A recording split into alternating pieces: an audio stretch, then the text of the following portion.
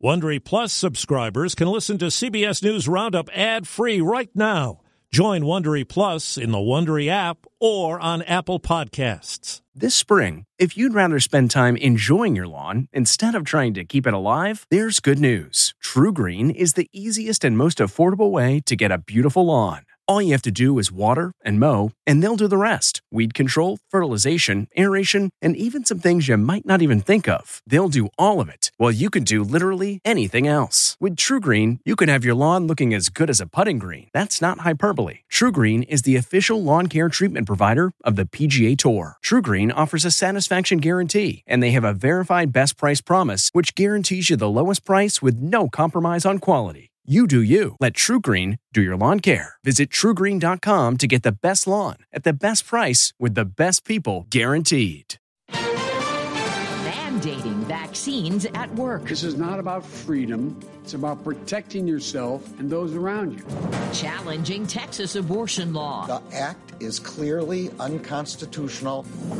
Act of bravery on 9/11. Our only choice was going to be to ram the airliner. Good morning. I'm Deborah Rodriguez with the CBS World News Roundup. COVID infections and deaths are rising sharply in the U.S., and President Biden is upping the ante for the unvaccinated. Correspondent Nancy Cordes is at the White House this morning. We've been patient, but our patience is wearing thin, and your refusal has cost all of us. With millions of Americans still unvaccinated, President Biden is taking his toughest stance yet. Every company with more than 100 employees will have to require workers to either get vaccinated or get tested weekly. Some of the biggest companies are already requiring this. United Airlines, Disney, Tyson's Food, and even Fox News. Businesses that don't comply could face a $14,000 fine per violation. The same goes for any medical facility that gets reimbursed by Medicare and Medicaid. If you're seeking care at a health facility, you should be able to know that the people treating you are vaccinated. Since this summer, when the president declared independence from the virus,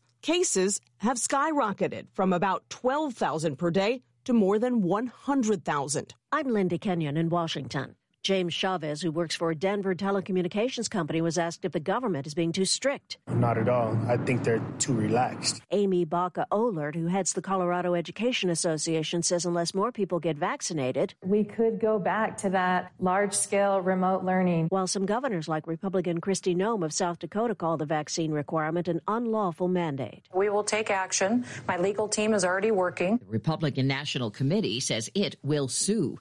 As per the president's order, the TSA will begin doubling fines today for airline passengers who refuse to wear masks. First offenders will pay between $500 and $1,000.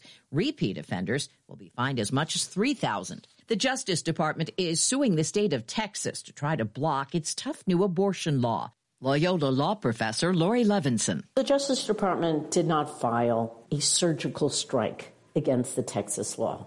They're going for the whole thing. An order by a federal court holding that the Texas law is unconstitutional and cannot be enforced, and that women have the right to get the abortions and the clinics have the right to provide them. The new law bans abortions after 6 weeks of pregnancy and makes no exceptions for victims of rape, sexual abuse, or incest. In Afghanistan, another commercial flight is scheduled to take off from Kabul airport today. Yesterday, 200 foreigners left on the first flight since U.S. troop withdrawal. Among them, at least 21 U.S. citizens and green card holders. Correspondent Charlie Daggett is on the other side of the border in Pakistan. He says there are signs the Taliban is clamping down again. We got Taliban flags flying high, Taliban members who are now guarding this border crossing. There are hundreds of people who are trying to get out, some in need of urgent medical attention, and they're being stopped, not just by the Taliban, but by Pakistan, who don't want to encourage a huge influx of refugees until there's a coherent international plan in place. Here's just an example of some of the brutality that they're leaving behind. A couple journalists said they were beaten badly by the Taliban after covering a women's protest. The Taliban have now cracked down on those protests, banning them until further notice. The White House says President Biden had an hour-and-a-half phone call with Chinese President Xi Jinping this week. It's their second since Mr. Biden took office and comes amid rising tensions between the two countries over human rights, trade, and COVID. A senior administration official describes the conversation as broad and strategic.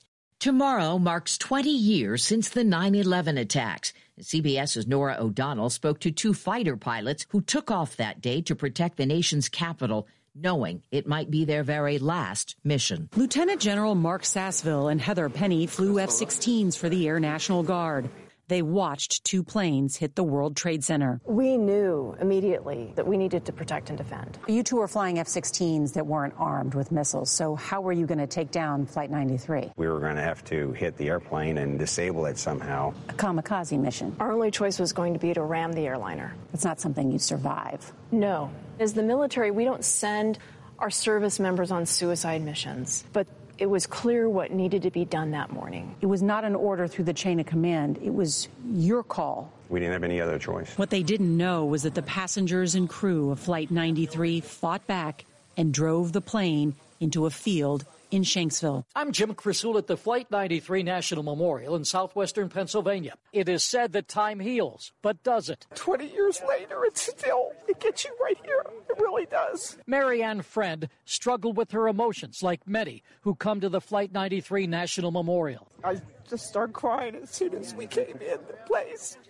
It's so somber. It's beautiful, but it's so sad. A tribute to the 40 passengers and crew who took on their hijackers on United Flight 93 20 years ago. Air travel has changed a lot since 9/11. Correspondent Steve Futterman is in Los Angeles. There will always be a tragic connection between L.A. International Airport and 9/11. Unfortunately, 3 of the 4 planes were headed for LAX. Justin Urbachi is the CEO of LAX. 20 years ago, he was with United Airlines in Chicago. When I heard that one of our planes crashed into the World Trade Center. 9/11 changed air travel forever.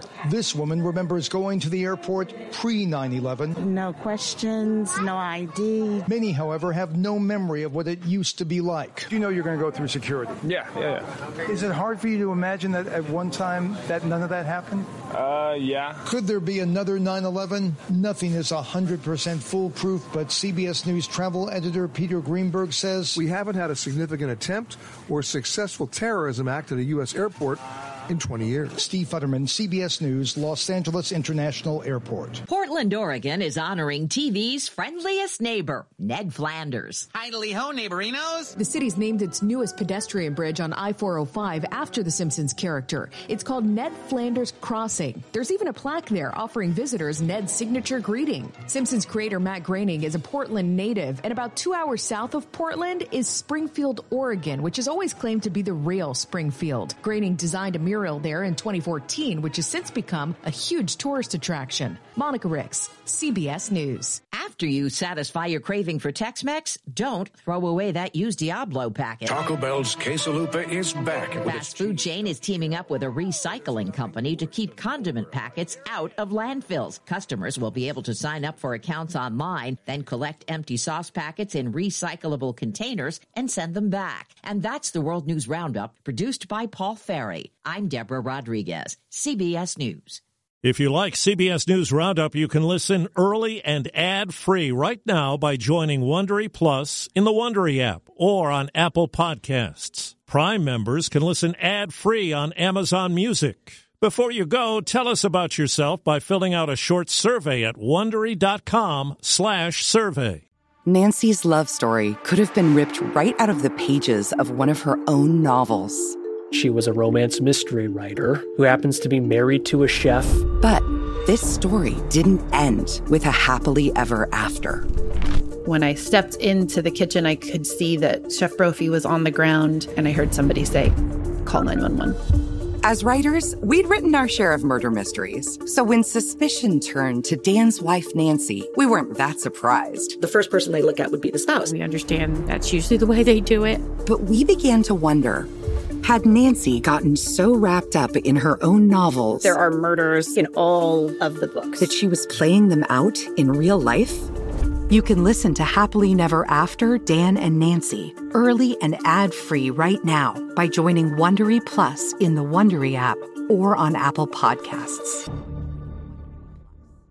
For more than 2 centuries, the White House has been the stage for some of the most dramatic scenes in American history. Inspired by the hit podcast American History Tellers, Wondery and William Morrow present the new book, The Hidden History of the White House. Each chapter will bring you inside the fierce power struggles, the world-altering decisions, and shocking scandals that have shaped our nation. You'll be there when the very foundations of the White House are laid in 1792, and you'll watch as the British burn it down in 1814. Then you'll hear the intimate conversations between FDR and Winston Churchill as they make plans to defeat Nazi forces in 1941. And you'll be in the Situation Room when President Barack Obama approves the raid to bring down the most infamous terrorist in American history. Pre-order The Hidden History of the White House now in hardcover or digital editions wherever you get your books.